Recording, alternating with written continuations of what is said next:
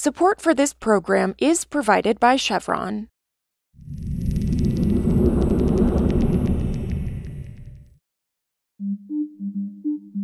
This is Politico Energy. I'm Nirmal Malaikal. After President Joe Biden signed an executive order last month to ban the import of Russian oil and gas to the U.S., Americans have rallied to support their Ukrainian people and made it clear we will not be part of subsidizing Putin's war. Congress has now followed suit, voting on Thursday to suspend normal trade relations with Russia and doubling down on a Russian oil and gas ban.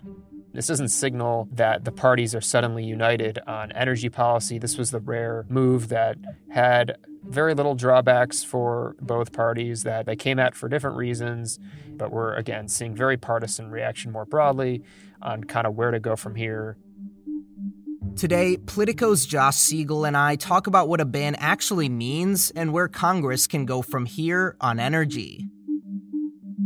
It's Friday, April 8th.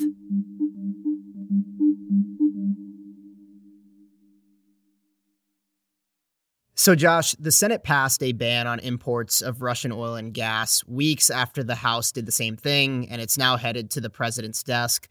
Why did it take so long for the Senate to act, and what prompted action now?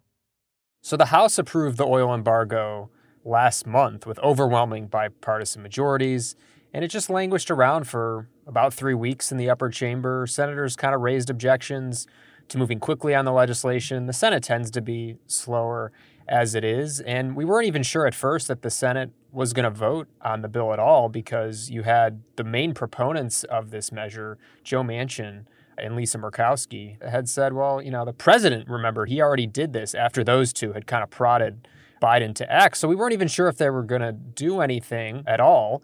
But yeah, eventually in my conversations with senators, what prompted action now, one thing is the calendar. They're having a 2-week recess here starting next week. And also, I just think lawmakers were reeling over these images that are coming out of Ukrainian civilians in mass graves lying dead in the streets. And it's just, these are powerful images, and they wanted to, again, send a message of unity, bipartisan unity. This was a very rare vote that was unanimous. There were no votes in the Senate. So that it sends a powerful signal, they say.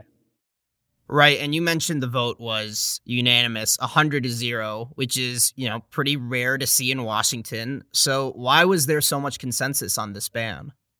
Yeah, I think there was a lot of consensus, first off, because there's not a ton of actual impact or consequence for this vote. So if you're a Republican or a Democrat, we've already seen, again, refiners in the U.S. are not taking Russian oil. So that's already played out in the market. So if there was going to be an increase in gasoline prices, it's happened already. Nothing additional would happen from this vote. So it's of little consequence. And second, this wanting to send this message. I had Tina Smith, a senator out of Minnesota, she told me at a time when there's so many partisan divides, a lot of it has to do with people being so inspired by the Ukrainians and their willingness to literally put their lives on the line for democracy. So I just think it was a very low consequence move, but also they thought symbolically did send quite the message. Got it. And is this, just to clarify, any different than what President Joe Biden put in his executive order or from what the House did? Yeah, the differences between the House and the Senate aren't very material, but it is Congress acting is definitely, I talked with Lisa Murkowski again, who was one of the original backers of this, and she points out that this measure, this additional legislation is important because it allows Congress to vote to reimpose the ban if the president in the future were to try to lift it. In that way, it's not redundant, she said. It's ensuring that the sanctions have some level of reliability, sustainability. I don't think a lot of people expect that U.S. refiners will suddenly start taking in Russian crude again if that became available to them. But still, to have that written into law that Congress would have to come back and lift it, they say is powerful and significant. So now that we have this legislation, are lawmakers talking about any other energy-related actions they hope to pass when it comes to Russia? Or is this kind of the extent of what Congress can do? Because ultimately we know that oil and gas are so important to the Russian economy, and it doesn't look like what's happening in Ukraine is stopping anytime soon. Yeah, so from the U.S. Congress, I would not expect a lot more on energy.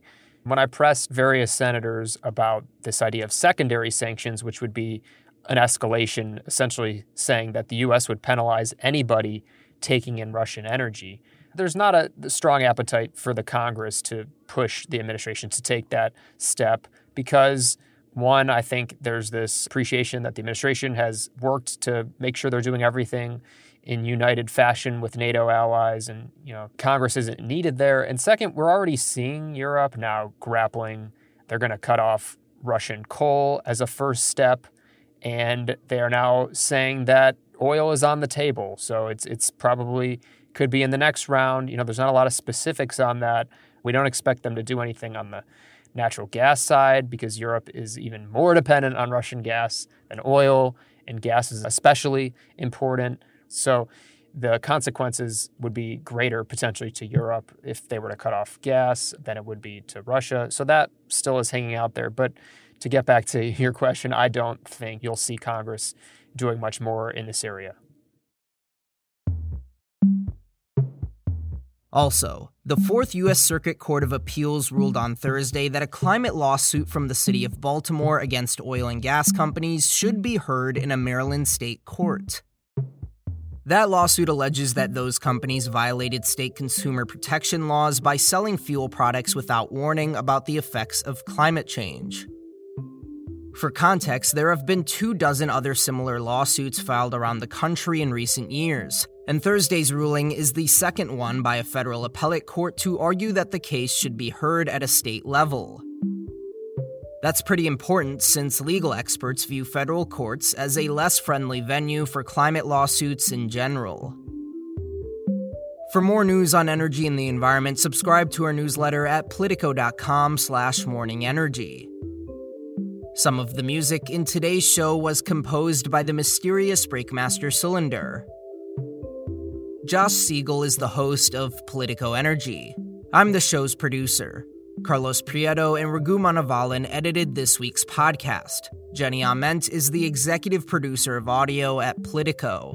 Our editors are Matt Daly and Gloria Gonzalez. I'm Nirmal Malaikal, and we'll see you back on Monday.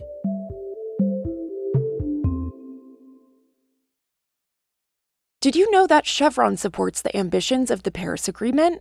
In fact, they've even tied their executives' compensation to lowering the carbon emissions intensity of their operations.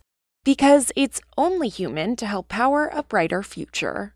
Learn more at chevron.com/lower carbon.